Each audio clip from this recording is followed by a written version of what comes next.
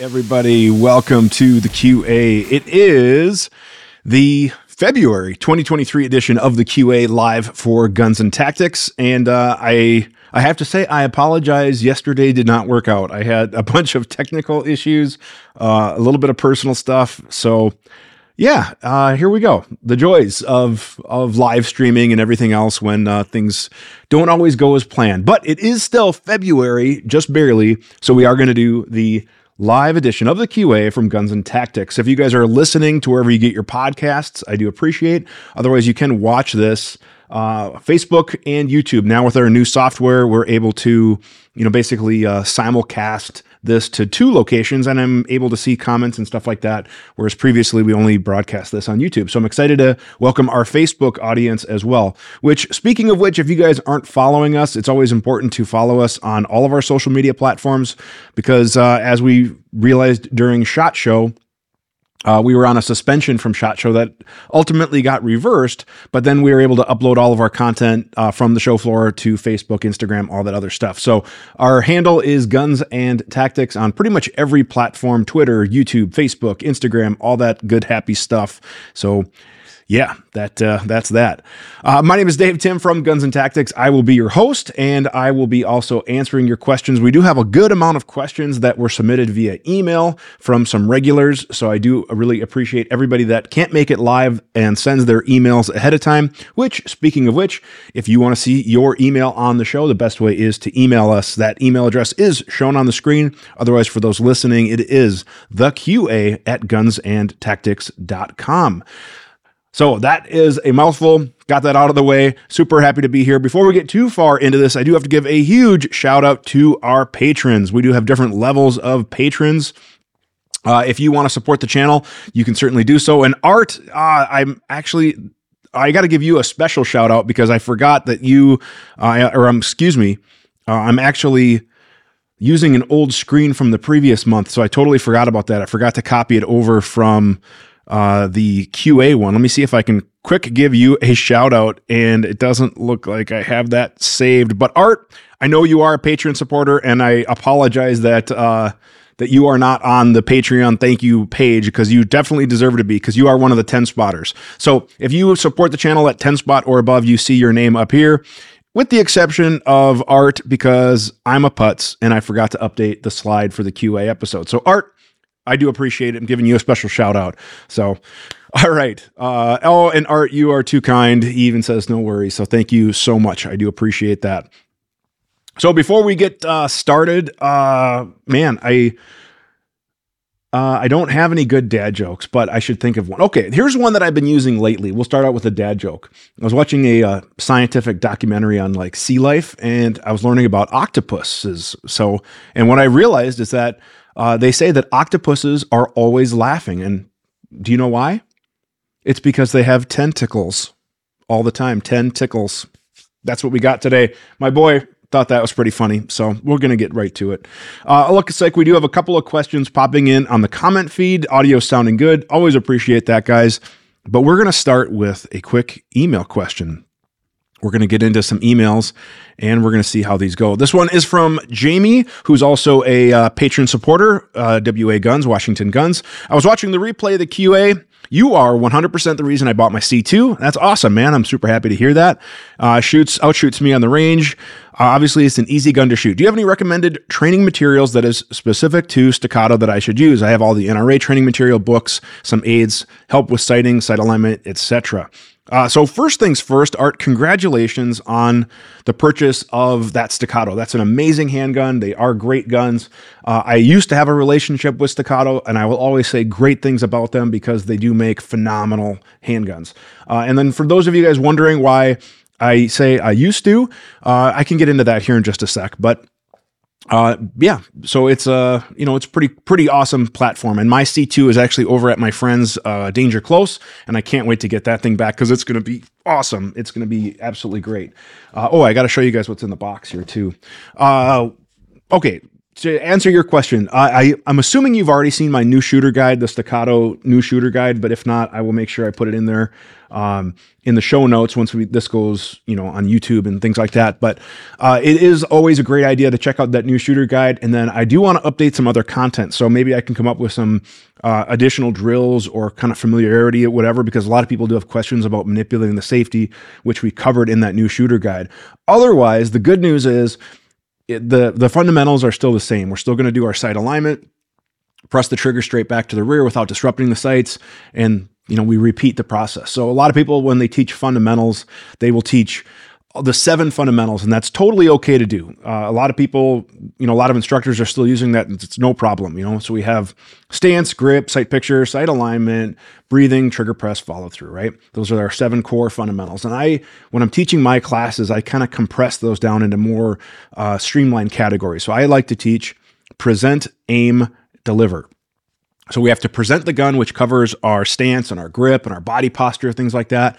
We have to aim, which covers not only getting and presenting the gun to the target, but sight alignment, sight picture, because sometimes aiming doesn't necessarily involve the sights. We might just be using our body index or presentation. And then we have to deliver the rounds without messing up the previous. So that's, that's kind of part of it there. So, all of that fundamentals will kind of go into, other platforms as well, or have crossover. So real quick, just in case anyone does ask, I used to be a member of Staccato's Blue Team, which was basically a group of law enforcement brand ambassadors, if you will. And we would go to trade shows and other big events and help support Staccato. We would also use Staccato guns in our classes. And what they liked about me was that I also did social media stuff. So I would use Staccato guns in my videos, things like that, just kind of help build brand awareness. Now, we weren't paid employees.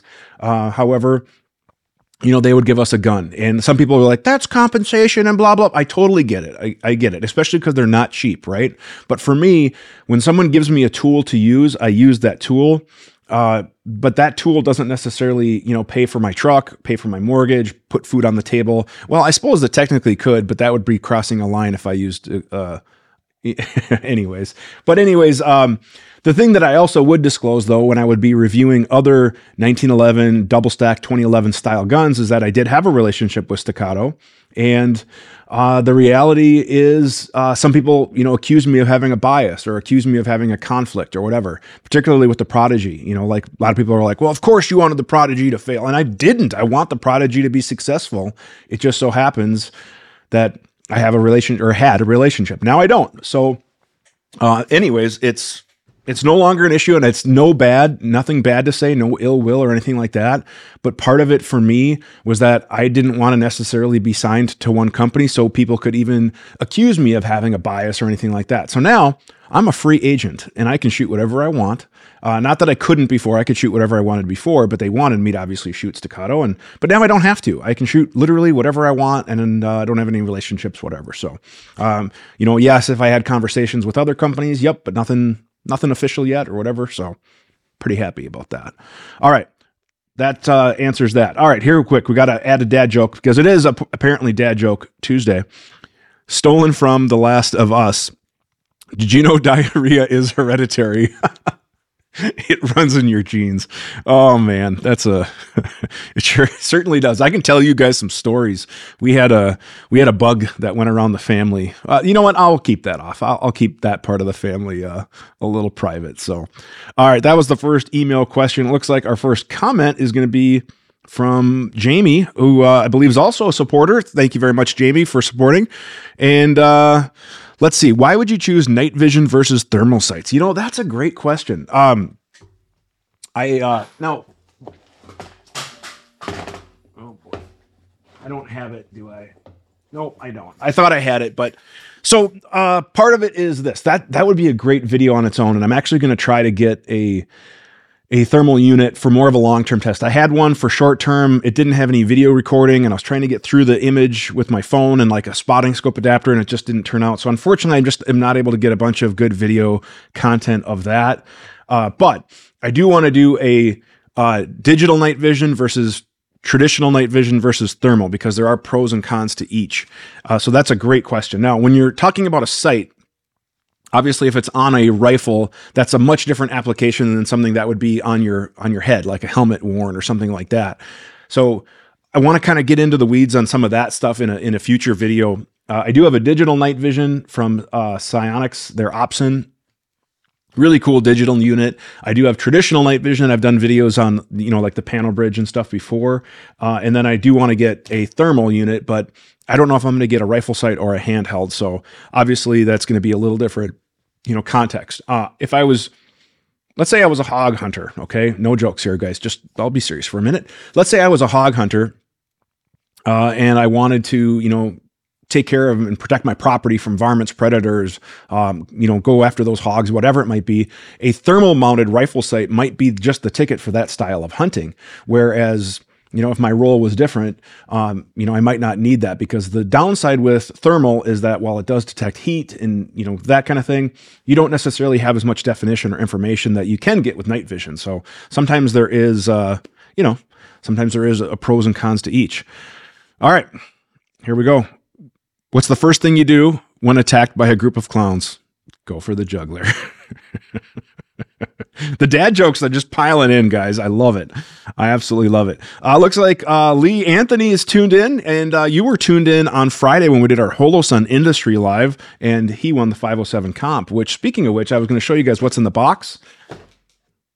It is not yours, Lee. I apologize. This is a pre-production sample technically, so this is not the final version. But this is a 507 comp, which I don't know if it'll focus. 507 comp, large window.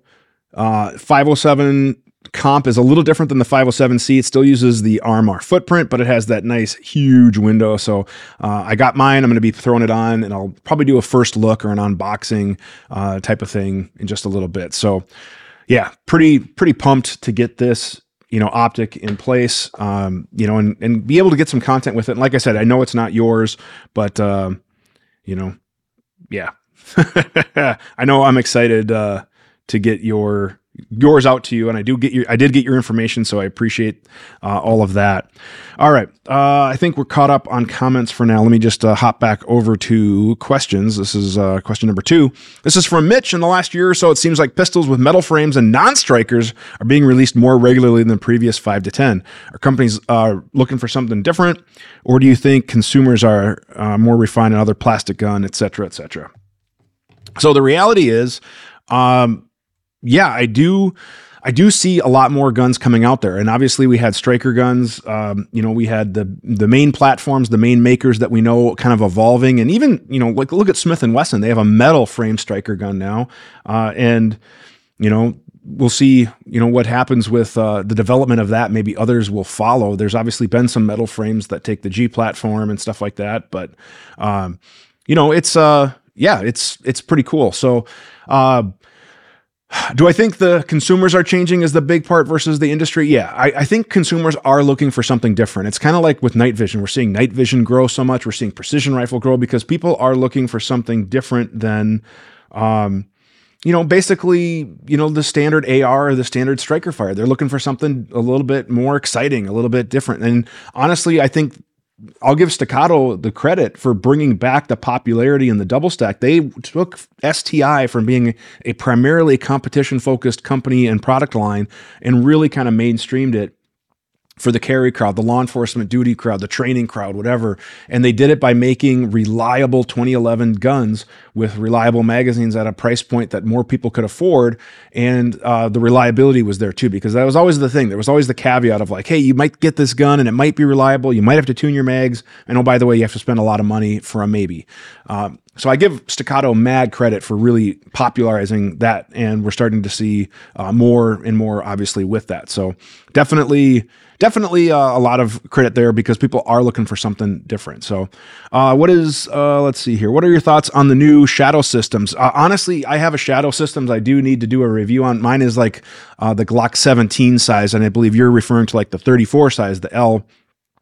But I picked up that Shadow Systems. Actually, no, they sent it out for eval, and I gotta say that thing is really impressive. It has. I've been running the snot out of it. I've let students use it as a demo. I've used it as a demo.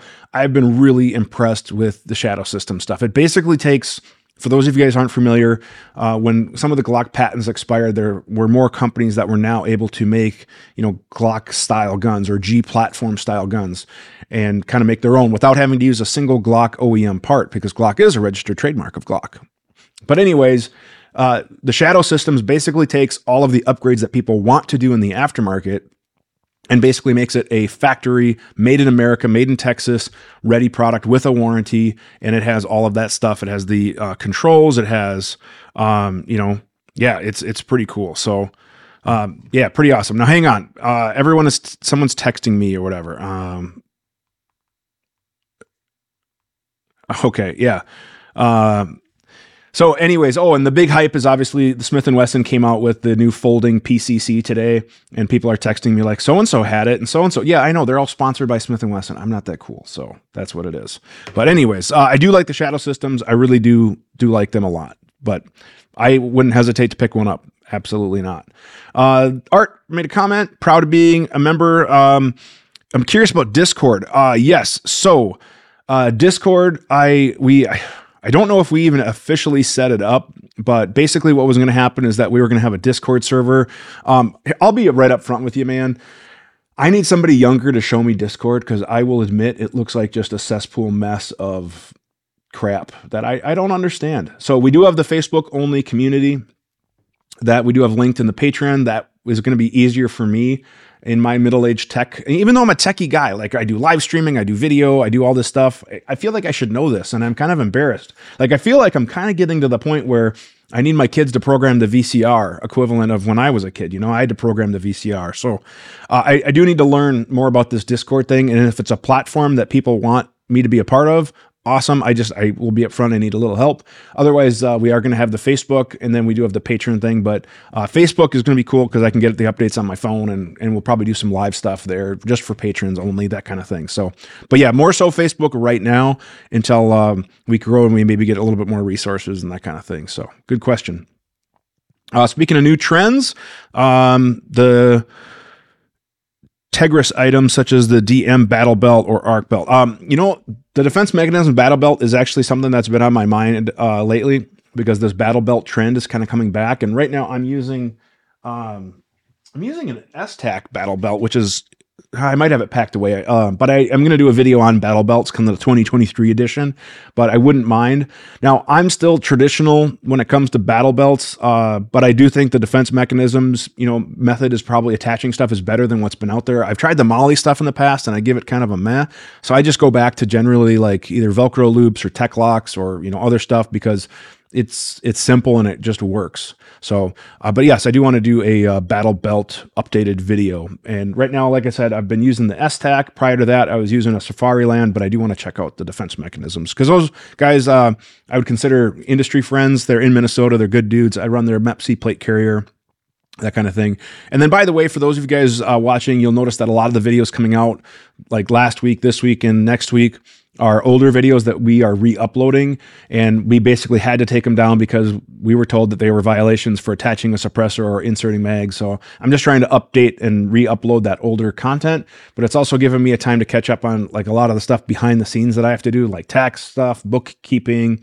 I'm going to rearrange the shop a little bit, that kind of stuff. So it is kind of a nice little break, I'm not going to lie. And then we're also, making content on some of this newer stuff that's coming out too. So, and some of the stuff that I already have been making content on that we'll, be able to publish as well. So it's kind of been nice. That new Smith & Wesson folder looks like a budget-friendly entry to PCC. Yeah. And obviously, if it shoots well, it's going to be definitely something pretty cool. So I don't know if I'll get my hands on one. Like I said, I don't have, even though we just hit the 100K mark and Facebook is, we do really well on Facebook. We're up to 360,000 followers, which is crazy. I don't have some of the mainstream industry relationships that either some bigger or some smaller channels have. Now, some channels are sponsored by those companies. They'll get early release, and that's cool. I totally get that. I'm going to get early release of one product that's kind of already been leaked out. I'm not supposed to talk about what it is, but it's out there. So I'll have my video coming out on that in a couple weeks. So I did kind of get early access, but the reality is that's something that I wouldn't mind trying to do. However, a lot of times when you get early access to stuff, I feel like you get a cherry-picked item, i.e. look at the Prodigy. When the Prodigy was announced, a lot of people did videos on the Prodigy the day of that were given these samples, and they were like, this is the best thing ever, and it runs so great, and mine was a turd. So, just saying. Like, sometimes I think, I'm not saying you're biased, but sometimes you don't get the same experience that a regular person would get when they buy it. So, I kind of like, in some ways, being able to source my own stuff and having other industry relationships, like with, Rainier or other companies or whatever, that, have a relationship with a lot of other companies or carry stuff or have access to stuff. So that's kind of my thoughts with that. I believe we were at number 2 for the email question. So let's do this one. Nope, already did that one. There we go. This one's from Charlie B, and he asked several questions. The primary purpose of my purchasing a new Staccato for EDC, looking at the C2 or the CS, do you have a recommendation between these? Honestly, man, if I was buying one right now just for carry, I'd probably get the CS. That thing looks pretty awesome. I got to handle it at SHOT. I have not shot one yet, but I hope to shortly. And I got to say that thing looks like a really impressive little handgun. So I would definitely get the CS if it was just for carry. If it was for all around, I want to go to some classes, I want to do whatever. The C2 is like the Glock 19 of the 2011 world. It's just a do-all, great pistol, does everything, does it really well. And obviously the P is just a little bit bigger than that. The P is still probably my favorite overall bang for the buck 2011. Now, the cool thing is I am going to be getting a bunch of different 2011s this year, and we're going to be having a comparison video. In fact, just to give you guys a sneak peek, because you guys are my favorite viewers, my inner circle, I want to start this new series called Which One?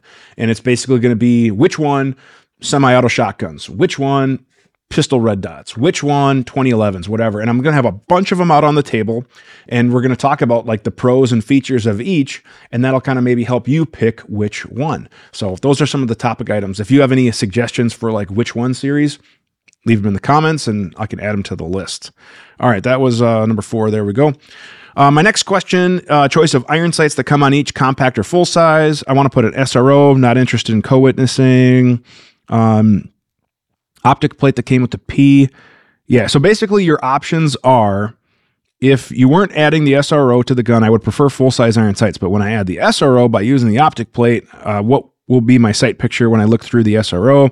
I would prefer not seeing either the front or rear sights. So the compact versus full-size is basically referring to like the RMR CC or the RMR type size optics or whatever. So it has nothing to do, well, the sights are a little different too, but that's the main thing, right? So if you got the full size, I would just say get the full size and get the Dawson plates or whatever. And if you did not want iron sights at all, you can drift out your front sight, you can mill down the rear, or you could just leave them. But with the SRO, they're pretty minimal at the bottom of the window, and you're probably not going to notice it very much. So I would just run with that. And believe it or not, out of all the optics, I've killed them all. Okay, so nothing has been David proof yet.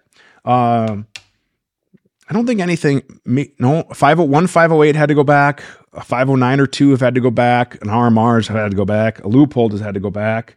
Knock on wood, the only one I have not killed yet is an SRO. But I haven't really been as super tough on the SRO as possible. And the reason why I have all 3 of them right here is I have a little reel that's probably going to come out tomorrow, kind of comparing the 507 comp to the SRO to the Delta Point, kind of size-wise, because people like to know about that stuff. So they were just kind of in the spare bins. And obviously the comp is going to go on something. But yeah, so that's kind of on that. I get sidetracked a lot sometimes. But all right, where were we? Number 4. All right, so we answered that one.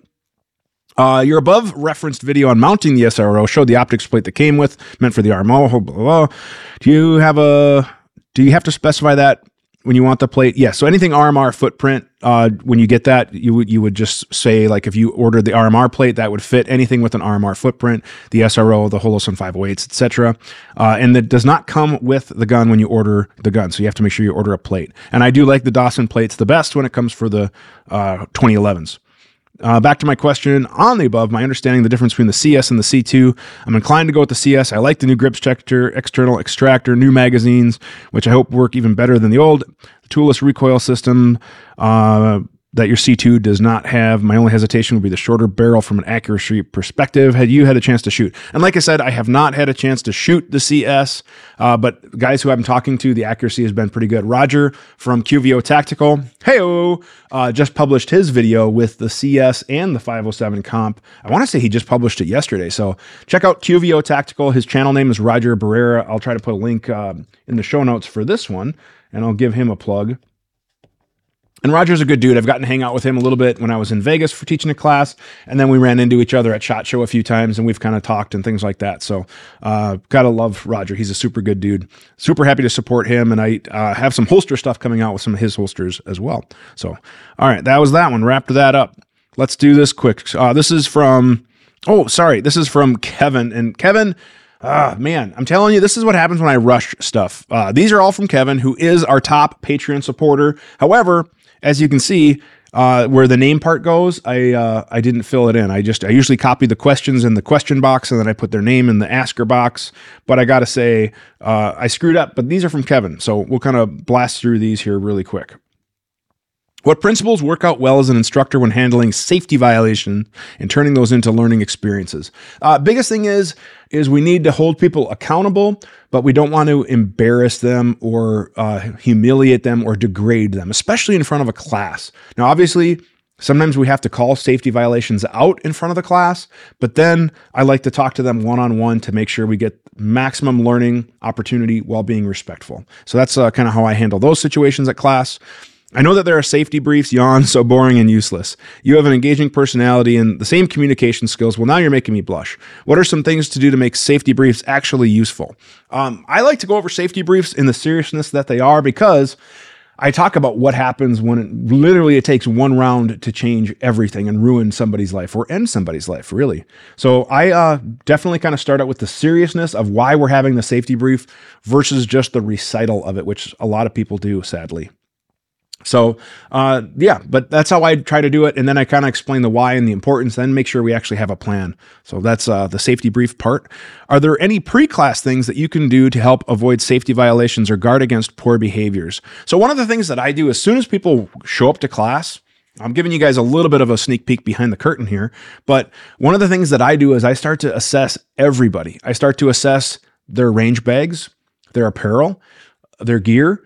And why, what can I learn from that? Well, if I have a person who shows up with their gun and their ammo and everything in a recycled grocery bag, I know that they might not be as caring about their equipment, about their craft, about their training experience. Whereas if I have somebody who's organized with a range bag, that tells me that at least they have the commitment to organize their gear and show that craft care or dedication to their craft to do that. Or maybe they just have money and they want to be Instagram cool, and have the cool guy gear. Either way, these are things that I'm assessing, right? Additionally, how they conduct themselves, how they engage, all these things I'm using as indicators of potentially what type of student I'm going to get on the firing line. So those are all different parts of it. What other pre-class things? Yeah. So we go from there. I look at how engaged they are. I look at what kind of questions. I try to introduce myself to everybody when they go in there, because I'm a firm believer you never get a second chance at a first impression. So I try to make a good positive first impression, because I realize that's important and I value that. And I also try to see what their, my impression is of them as well.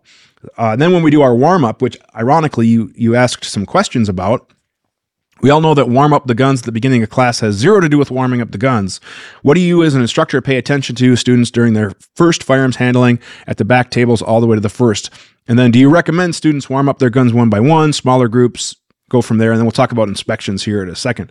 But yes, I like to do a warm up, and I'll sometimes even call it that, because I want to see what type of students we're going to get. And me and the other instructor, depending on if I have one or two staff instructors with me, depending on the size of class, what we're looking for is when I give them the command to go ahead, load, make, ready, is how they're doing that, how they are manipulating their gun, what their stance is like, what their posture, most importantly, what their grip is like. The target is the last thing I'm worried about, because those holes will be there when we're done. I can go down and look at the targets later. I want to see how they stand, how they shoot, how they handle their gun, how they manipulate their gun, all these things. And it gives me an idea, because I know when there is a professional, competent, high functioning, high level shooter on the line based on how they handle their guns. Now, are they efficient, and effective and accurate, well, that'll be truth be told, right? Because sometimes we all have bad days and sometimes we're here to improve, but we may have a solid foundation. So those are all the different things I'm looking for because it's all important to me. And then likewise, when I sometimes do an intro in the classroom, one of the things I pay attention to is how humble are people versus, how confident are people. When I used to do local classes more so, I used to get I've been shooting since I was 5 years old, and I've been shooting pop cans on the mountainside and blah, blah, blah. And I'm just here because my buddy Billy Bob, he wanted to go and I didn't have anything else better to do. So I'm mainly just here for him, but I ain't expecting to learn much of nothing because I'm, a heck of a shooter. That's the dude I need to keep my eyes on the most because they generally had the worst habits. They were overly confident. And then when it came time to put some rounds on paper, it was pretty bad. Whereas I'd have other people who are like, hey, I'm relatively new. I don't have a lot of experience. I'm just here to learn. Their targets would look better than that guy's most of the time. And they would actually have the right attitude, be willing to learn, etc. Whereas some people, they're kind of closed-minded. Like I had one guy, Dustin, if you're watching, I thought you were. You remember the revolveritis guy? He was just like, guys, I can't keep my finger off the trigger. I got a bad case of revolveritis. And I'm making up the voice, but his habit was always keeping his finger off the trigger because that's what you did with revolvers. And I don't know. Last time I checked, the firearm safety rules didn't necessarily say, like, if you're shooting a revolver, you can skip this one, But we had to really, really work hard on that. Do I recommend, one by one? I would generally go in relays or small groups so I can keep an eye on it. If I have a line, in my class, if I have more than, say, 12 students, I split them up into relays just so I can keep an eye on them. I have a class coming up in April. I want to say we have 22 or 24 students, so a big class.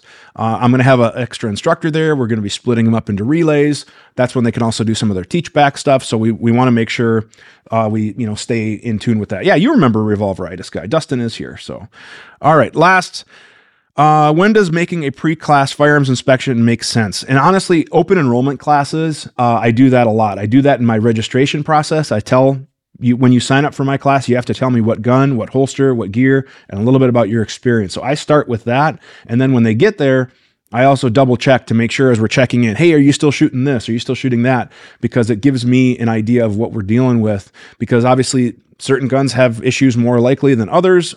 Certain platforms are better than others, more reliable, that kind of stuff. So goes from there. And then last, you asked about the Smith & Wesson Equalizer, and I don't have any experience with it, but I want to let you know I didn't forget about that question. I don't have any experience, so I can't comment on that. All right, this let's do one more email question, and then we'll do some comments. This is from Chris. About a year ago, I saw my first look video on my Arisaka micro mount. Curious about how it's been working. It's been awesome. It's been on a few guns that you can see in various videos. I'd like to get my optic up a little bit higher. And backup irons. I know the 193 is a no-go. They advertise the 1.7 as a lower third, and it doesn't. Yes, it does work. So I have the 193 and a 1.7, and with a micro, with the 1.7, you can still get your iron sights just barely to see there. Otherwise, with the 193, like you said, it's a no-go. Although with the 193, you might be able to peek through the void. I can't remember if that one has it or not, but I can remind me. I'll try to make a short on it, a reel, and we can see what we can come up with. But the Arisaka stuff is just awesome. I absolutely love it. If Arisaka makes it, it's a solid option. Actually, I just got a box from them. I ordered some stuff for my spear, and they have a new product coming out for bipod. It's a rail grabber that uses a pick rail. So I'm going to be checking that out because not every AR, for example, is going to have an ARCA rail. For precision rifle and big frame stuff, I've moved everything over to ARCA, but for regular, I was trying to stick with M-LOK, but this pick grabber system might be a pretty cool option. So that was from Chris. That was number 7. I just got to kind of keep track so I don't repost the same things all the time. All right. This one is, let me see where we're caught up here for comments. All right. This is from Art. Which ones sound very exciting, especially... Oh, the which ones sound exciting? Yeah, the series, such as the 507 Comp SRO. Yeah, we can totally do some different which one pistol optics. We absolutely can. And then, Kyle DeFore has done some good things with the CSC. I'm not cool enough now that even when I was with Staccato, it's kind of like they definitely picked and chose who they would give cool stuff to or whatever. Like we were all supposed to get early access to stuff, and that always didn't happen. But like I said, no ill feelings. I wish them the best. They make awesome stuff. I'm still going to buy a CS, that kind of thing. Do I like the EPS carry? Heck yeah, I do. I have one on me right now, and I would show it to you, except for this is a live stream, and I'm not allowed to show those things. But it's on my 43X, and I love it. Opinions on MOS sizes for EDC, looking into my first RDS. Honestly, the EPS is, in my opinion, the most innovative red dot sight to come out in 22, and still is probably the most innovative because they're able to get a closed emitter in such a small, compact package. Basically uses a modified Shield RMSC footprint, basically now the 507K footprint. So if you have a Shield RMSC, you have to get the posts milled down. You can do it with the file, but I love the EPS and the EPS carry. They are... I'm if I was buying optics, I would either buy Holosun 508s for open emitters, EPSs for closed, the comp for large. I still love the SRO. It's a great little optic, but they're expensive. They're tougher to find, and I'm curious to see if I'm going to like the Holosun 507 comp better. But I still do like the Delta Point Pro too. The only thing is it's a much higher profile, so they sit up a little high. So you have to have super, super high sights for those. But yeah, I love the EPS. They're great. I need to come out with my video for those for sure. All right. The good news is when you're jumping in, there's so many more options than ever before. Some questions start with what budget. Yeah, absolutely. Very good question. What budget for an optic? And then you follow up with how you're using it. And Dustin, good to have you here. Scott, also one of our supporters. I'm considering buying an HK VP9. It will be OWB. For those of you guys that don't know, that is outside the waistband. While working in my shop, will the added velocity of the long slide version be worth the convenience carry? Honestly, I think the velocity difference would be minimal, especially with modern, good quality ammo. I would get what's more comfortable for you, both sitting, moving around, whatever. But if it's going to be OWB, and if you're all right with the long slide, it might be a little bit smoother of a shooter. I haven't shot all the VP9s back to back to kind of see where their sweet spot of slide mass, reciprocation, recoil springs, tuning, all that is. But I would definitely check that out. So, all right. The Yeet Cannon. Yep. Good to go. Good to go. All right. From Art. How big of a shop are we talking about? Not sure if that extra inch. So yeah. And honestly, I can still shoot okay at 25 yards with a 43X, right? And that has a pretty short barrel. So looking at the 407Ks, 507, then I learned the EPS. Yeah, and if you were looking at those, I think Holosun is going to keep those K models, 507, 407 for more budget, but the reality is the EPS is the way to go. So yeah, right. Yes, and because they don't make an 11. All right. Oh, Tang and Arms, you're back. Options for custom holsters to accommodate pistols with lights on it that may not be the most popular. Customer added a Crimson Trace light laser. Customer has used an Alien Gear, but the Crimson Trace, yeah. So for those, you're probably going to have to reach out to some of the custom Kydex makers for more of that. Some of those custom Kydex makers are a little bit more agile, that they're able to kind of make it. You might have to send in the gun if it's something really rare and unique. Most of those guys have their own FFL, so you can send them their gun, they'll make the mold, they'll come back. And a lot of times, if that's the case, they will actually give you a deal on either the holster, because you helped make the mold, if you will, or they might even give you a holster for free. I know some holster companies have done that. But yeah, as far as the big names, Safariland, US Duty Gear, stuff like that, they are slower to make those different changes and stuff because they have to make a mold and then sell so many holsters to pay for that mold, that kind of thing. So if you're looking for something with very unique setup, whether it be that Crimson Trace or something like that, you're probably gonna have to go to a custom Kydex shop. And I don't have a particular favorite, but you could reach out to Roger at QVO to see if he would be able to do something like that. But I know he has to get it in there to make molds and stuff like that. All right, so let's give a quick check back in with the email questions. Fan of the content, recently viewed the SRO install in the Staccato. Thinking about going with that setup with the Jagerworks. U2 isn't for duty use, the SRO. Well, I took it upon myself to call Trijicon and hear it from the horse's mouth. The rep told me that the SRO is in fact duty rated. Trijicon ran the SRO through the same tests. It performed well. When it first came out, it was marketed as more of range competition. Yes, and that is right. So here's the deal. The RMR was drop tested at a higher distance than the SRO. Now, and I've argued for a while that the SRO is still a great optic, and I would have no problems carrying one on duty.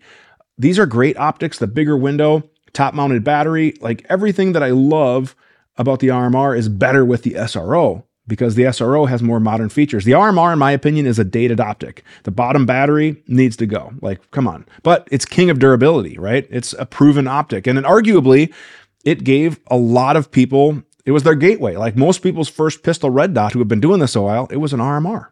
So the SRO is in fact duty rated. There are a lot of major agencies that are running these. Is it as durable as an RMR? No. But there's a little bit of a trade-off with that bigger window, top battery, all that other stuff. The other downside with the SRO is this little overhang right here. It is more forward and it doesn't fit with some holsters. So some holsters need to be modified to accompany that RMR thing. Now, whereas the 507 comp, you can see here, and we'll get it to focus. There we go.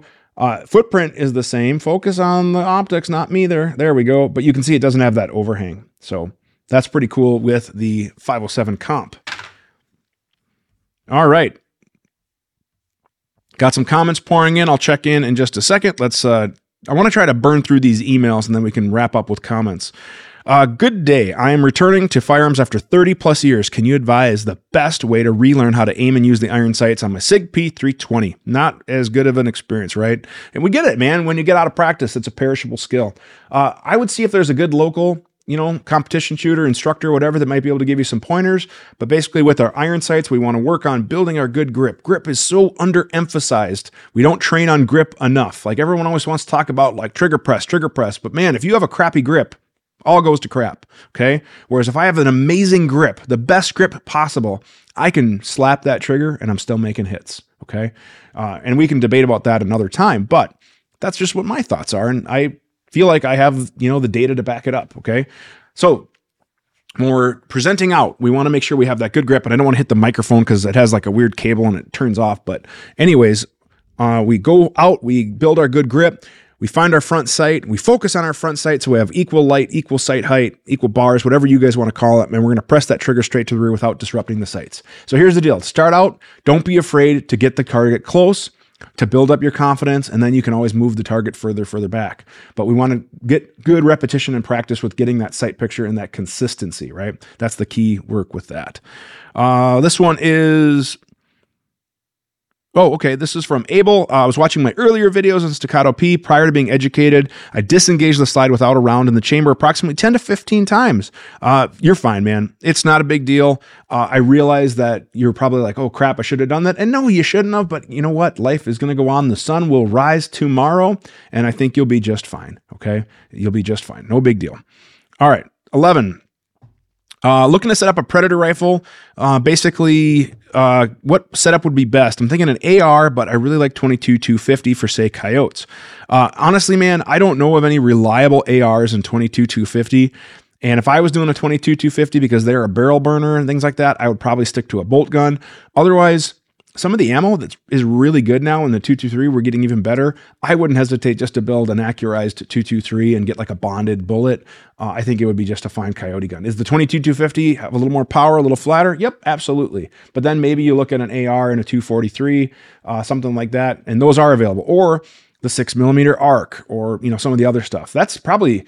if I wanted something bigger than a 223 in an AR, it would probably be a 6 ARC. That's what I would build right now. Those things are really, really cool. This is from James, new to Red Dots. Trijicon. A lot of people have been watching those Trijicon video or the install videos lately. Those have been some good viewed videos, by the way, which is cool. If you'd be kind enough to respond, the name and brand of torque wrench, and most importantly, the source for the bits. The bits I get from KC Tool Company. I will put a link in the description below when this goes live. Later tonight, we also have links on our webpage, and I get my Wura bits, and I absolutely love the Hex Plus bits from Wura. They're awesome. You can get them from KC Tool Co. Get the longer extended power bits. They work absolutely great. The torque wrench I have is a Borka from shooterstools.com. You can go to Borka Tools, search for that, and if you leave a comment, I'm not an affiliate with them or anything like that, but just let them know that Dave Tim sent you. I would appreciate it. Borka's always treated me really good. I want to make sure people know that I'm sending them his way. But yeah, Borka tools are really, really good. All right, a few more emails. Oh my gosh, we might be caught up. Yes, we are. Now let's get back to comments. Yeah, doing good. Doing good. All right, here we go. What kind of accuracy should one strive to achieve 25 yards standing slow fire? Well, here's the deal. I will tell you that I will never probably be satisfied with what I can do at 25 yards. Like Bill Blauer said, until I can shoot a 1-inch square 100% of the time at 100 yards in 1 second with my handgun, I always have work to do, or something to that effect. It's not an exact quote, but I always really liked that because it kind of spoke to me as the character of Bill is that he's never going to be content with what's good enough. He always wants to do better. And for me, a B8 is a great humbling target. A B8 is, what we use at 25 yards. And in my opinion, a warm-up B8, my goal is always going to be 110X, which basically, I believe the X ring of a B8 is 1.67 inches. Don't quote me, but it's something really close to that. So that means if I can keep all my rounds around 1.5 inches at 25 yards, that's the perfect 101X or 110X. And I can't do it. Okay. I'm trying to even think the last time I shot a 100. Usually it's a high 90s, like 98 or 97 or 99 or whatever. I'm trying to think of the last time I shot a clean 100, and it's been a long time. So it tells you I got work to do, right? So that's what I strive for. Now, that being said, I know some people who are happy if they can keep all their rounds within the 8 ring, 8 inches, right? That's the black part of the B8, and that's the goals, okay? But what kind of accuracy should one strive to achieve at 25 yards standing slow fire? The reality is the best possible, and I'm never going to be happy. I'm always going to feel like I can do better. I can get better. I can get better. That's just me, and that's my mindset, my mentality. I always want to strive to do better, right? Now, other people, they might be happy with hitting the chest, and I've had some cops who struggle to hit the silhouette at 15 yards for their qualification, or they can't get any rounds on target at 25, and it's insulting. I don't know any other way to put it other than it's embarrassing and it's insulting that they're not dedicated to their craft. Now, I was always a gun guy. I took it very seriously because my thought was, if I need to, potentially have to save my life or another's, I want to be as good as I can be when that moment might present itself, right? We don't get to choose. There's no warm-ups, anything like that. So that was kind of my mindset of it, but not everybody had that, that's the reality of it. Some comments back and forth, which is cool. At Strategic Work, yeah, you guys are talking back and forth, which is great. I love it. So I won't need to post all of those. There we go. Speaking of drills, Art shot a Dickens drill, and it was yeah. But then again, what's the probability of needing to shoot 40 yards? I will say that there have been some officer-involved shootings at that or greater distance. However, is it probable? Probably not. Is it possible? Sure. Anything's possible. But the reality is it probable? Now, Dustin can even attest to this. In my fundamental handgun class, which was what it wasn't an intro or a base level, but it was kind of one of my essential level classes, fundamental handgun. And a lot of people didn't want to go because, bro, I want to shoot advanced. I'm better than that. But I'd have a lot of people who would be humbled when they would come if I could get them to come. But in my fundamental handgun class, a one-day class, we would shoot out to 100 yards. We would shoot on steel at 100 yards. And people would be like, I would never, that's not it's not about that. It's a marksmanship building drill. It's a confidence building drill. Because if anything's off at 100, the rounds go feet off the target. But once you see shooters lock everything together and they start to get their hits and they hear that steel bang at 100 yards, their confidence definitely rises up. And then when we walk back to the 25, they're like, man, this is way easier. And that's what it's about, right? So it's not that it's probable to, shoot at 40 yards or whatever, but it's all about, trying to dive in and build skill. That's why, like at rifle ranges, if I have a piece of steel up, I'll shoot my pistol at 200 yards, 100 yards, whatever. And yeah, I have to walk her in sometimes. It's not a 100% thing, guys. I don't want you to think that. But the red dot does make it a little easier for me because I can see it better. However, it's about really fine-tuning fundamentals and making sure everything's there. Because likely, distance of most self-defense, situations are 10 and in, right? But then hopefully those are going to be much easier because I have the skills to do it. And it's kind of like, with race cars, right? And guys who I know that are into race cars, they'll tell me that their car is capable of going 200 some miles per hour. And like the question naturally somebody in the group would ask, what do you need a car that goes 200 miles per hour for? Well, you don't. But I want a car that when it's going 100 miles per hour, it's not stressed. It's not pushing it to the max. It's not at the extreme limitations. Like 100 for that race car is pretty easy work, right? And that's the same thing what I want when I look for a pistol or a rifle. I want it to be as accurate as possible so that when I'm pushing it, it's no sweat for the equipment, okay? Or when I look for long-term reliability of equipment, it's not a challenge for it. Whereas if I had a gun that struggles to do whatever, then I don't want to push it. So that's kind of some of my mindset there. So, Dustin was there at 100. Yep. And I think Dave has a good point about being able to shoot realistically consistently at 25. Once you get the accuracy down, then the speed. Yep, absolutely. So one of the things that I talk about in my classes is there's 3 ways that we can challenge ourselves. Number 1 is we can just move the target back. No big deal. Increase the distance. Number 2, we can make the target smaller. Or number 3, we can decrease the time. And those are the 3 main challenges that we can do to improve our performance. Now, there's other things we can do. We can add obstacles, awkward shooting positions, starts. There's other things, but those are the 3 main things. A couple years ago, I looked up the Air Marshal shooting qualification, and I found it one of the toughest. I have seen some versions of the Air Marshal. If you have it, if you can send it to me, I'd love to check it out. Maybe we can do a video on that again, but I believe I have shot it. I want to say, is that the one where it starts out with like draw, and then there's some presentation, and I want to say one-handed, two-handed, or one-handed offhand. I can't remember if that's like a modified FBI or the Air Marshal one, but I believe the Air Marshal one was a pretty good course. So yeah, here's the deal. If you guys ever want to see me shoot some drills or talk about it, send me an email, and then we can certainly do that. You can send it to the QA email, then that'd be awesome. But I'd love to check it out. That'd be. I'm always up for a good time. I always like shooting other people's drills. I think I took that class 3 times and routinely off. Yep. He's talking about the fundamental handgun class. I had several people come back just to kind of be able to use it as like a litmus test, if you will. So, all right, this one is from CCEP. Would you be able to go more in depth about choosing MOA size? Yeah, that's a great question. I'm assuming, are we talking about pistol or rifle? Let me know quick. And then let's do it. All right. And then Art, potential guests. Yes. We did get a few from the Patreon. I did post to those guys. So I'm going to be reaching out to some other people to see if we can do more of these industry QA type videos where we can talk to different people. I do have a few connections, and I'd like to reach out to some of those to see if we can get them on, because I got to be honest. Number 1, it was super fun. I just really had fun interviewing Josh and kind of learning from his point of view and his perspective. That was a lot of fun for me, and the software actually did pretty good of bringing in a guest. So all in all, technically speaking, there was a couple little quirks behind the scenes that you guys didn't see, and I couldn't get some of the other questions to show up, but the software overall worked pretty good, and I was pretty happy. So that gave me the confidence to be able to do more of that. So I definitely would love to do more of that. Great question there. Yes. All right. So let's pull up your question, and you did post pistol. So here's my deal. An MOA is roughly 1.047 inches at 100 yards, 1 MOA. Okay. So in theory, 3 MOA, if I was looking at 100 yards, would cover up 3 inches. And you're thinking like, no problem. 6, only 6 inches, right?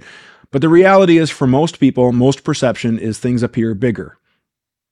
No jokes, guys, no jokes. But anyways, things do appear bigger. So for me, a 5 or 6 MOA dot covers up more of the target at 25 yards than I would like. Even though it's only supposed to cover up like 1.25 inches or a little over an inch, it covers up more than that. Some of it's because maybe I have it too bright and it blooms a little bit, or some of it is just perception, right? So for me, I really like about the 3, the 2.5 to 3 to maybe 4 MOA is my sweet spot. That's where I like my dot size on my carry handguns, on all my handguns. If there's generally an option around 3 MOA, that's the one I go with. 6 is a little big for me. However, some people find it easier to find because it's a little bit bigger and more bold, and it's easier to pick up. Some people say that 1 is too fine. However, for my competition gun, where I know, like if I was shooting 3 gun more heavily right now, I would probably put a 1 MOA on it, because there are some of those matches that you go to where you're shooting a 4 to 5 inch piece of steel at 25, 35 yards, whatever, where they were trying to challenge people. And for me, I'm able to be what I perceive is a little bit more precise with a 1 MOA dot, for example. Or if I was shooting just B8s, bullseye shooting. When I was younger, I shot bullseye with a red dot, a big old Tasco soup can. And ultimately, I settled on a 1 MOA. Maybe it was a hair bigger, but it was a 1 MOA, I believe, red dot on my 22 bullseye gun, because that was able to be nice and small and crisp within the black bullseye at, 25 yards, shooting your offhand bullseye. So that's kind of what I prefer. But if I had to pick one for EDC, carry, all around, whatever, it's if like the SRO comes in a 2.5, perfect. Some of the Holosuns come in 3s, perfect. 2s, 3s, that's generally what I would do. So hopefully that helps, man. Hopefully that helps. All right, I think we're getting caught up, and we're coming up on about an hour, so we'll probably end up, wrapping this up here pretty quick, unless I see some other comments come through. Yeah, and that was a really good episode for Lee. That's right, it was, because Lee did win the 507 comp. So I do got to give a quick shout out to our sponsor. Let me see if we can get all that stuff to pull up, because who knows if everything's going to be working today. Before we give away our prize, let's go ahead and throw up the rules for the QA, and then we're going to figure out what we're going to give away. I don't know where the box of prizes is, but these are the rules. You have 30 days to claim your prize. Please make sure you reach out to me. Go from there. And then our sponsor is going to be Midwest Industries again. Our friends from Wisconsin. Midwest Industries makes a variety of high quality products for a variety of platforms. Make sure you check out their website by searching online for Midwest Industries, and that'll take you to their website. Unfortunately, I can't post a direct link, but check them out. Chances are they make some good quality parts, accessories for the stuff that you know and love. And I believe we did finally get a rail in for, I want to say it was maybe the January winter. So I got to reach out to you guys and make sure we get caught up, because sometimes they will get different stuff in or whatever. So thanks to Midwest Industries for sponsoring the episode. And again, the rules are posted. So let's get back to that. And we are going to shuffle our emails and our comments. Let me go ahead and shuffle. Usually we've been having more comments, it seems like, lately, but let's see if we can get a shuffle up again. So we're going to pick a random number that's going to coordinate to, looks like Chris K. Chris K., your question was selected. It's the Arisaka mount. So Chris, make sure you reach out to us within 30 days, please. And congratulations on your prize from Midwest Industries. This is hello from NJ. Well, hello from New Jersey as well. Just got back from New Jersey not that long ago. I was there just on the other side of Philly teaching a class, and I had a good time. Got to say, had some good cheesesteak and some cheesesteak. So, what it is. All right, guys. I think that's going to do it. I think we're all caught up. Again, if you want to see your question on the show, the best way is to email us. That email address is shown below, theqa@gunsandtactics.com. Send us an email. You will get your question on the show. We do this live at the end of the month. Generally, it's Monday, and I'm going to probably switch it to a different time just for school pickup and all that other stuff, but do want to see that on there. And yes, actually, Federal, funny you mentioned that, is one of the guests that we're talking about, as I'm friends with one of the tech leads for that. So that would definitely be one of the guests. That would be one of my first picks from Federal. Then let's see here. It's looks like a couple other comments. So I just want to make sure that we are covering everything. All right, guys. That's going to do it. Thank you guys very much for watching. Make sure you like, share, subscribe. We want to continue to see the channel grow. We are going to be setting up our 100K giveaway, because we did officially hit 100,000 subscribers on YouTube. So look out for that. It'll be an email thing where you have to enter on the website, and then we'll have prizes. I'm just waiting to get more of the prizes in from some of the sponsors. So the 100K giveaway is coming. Like, share, subscribe. Thank you very much for watching, and have a great day.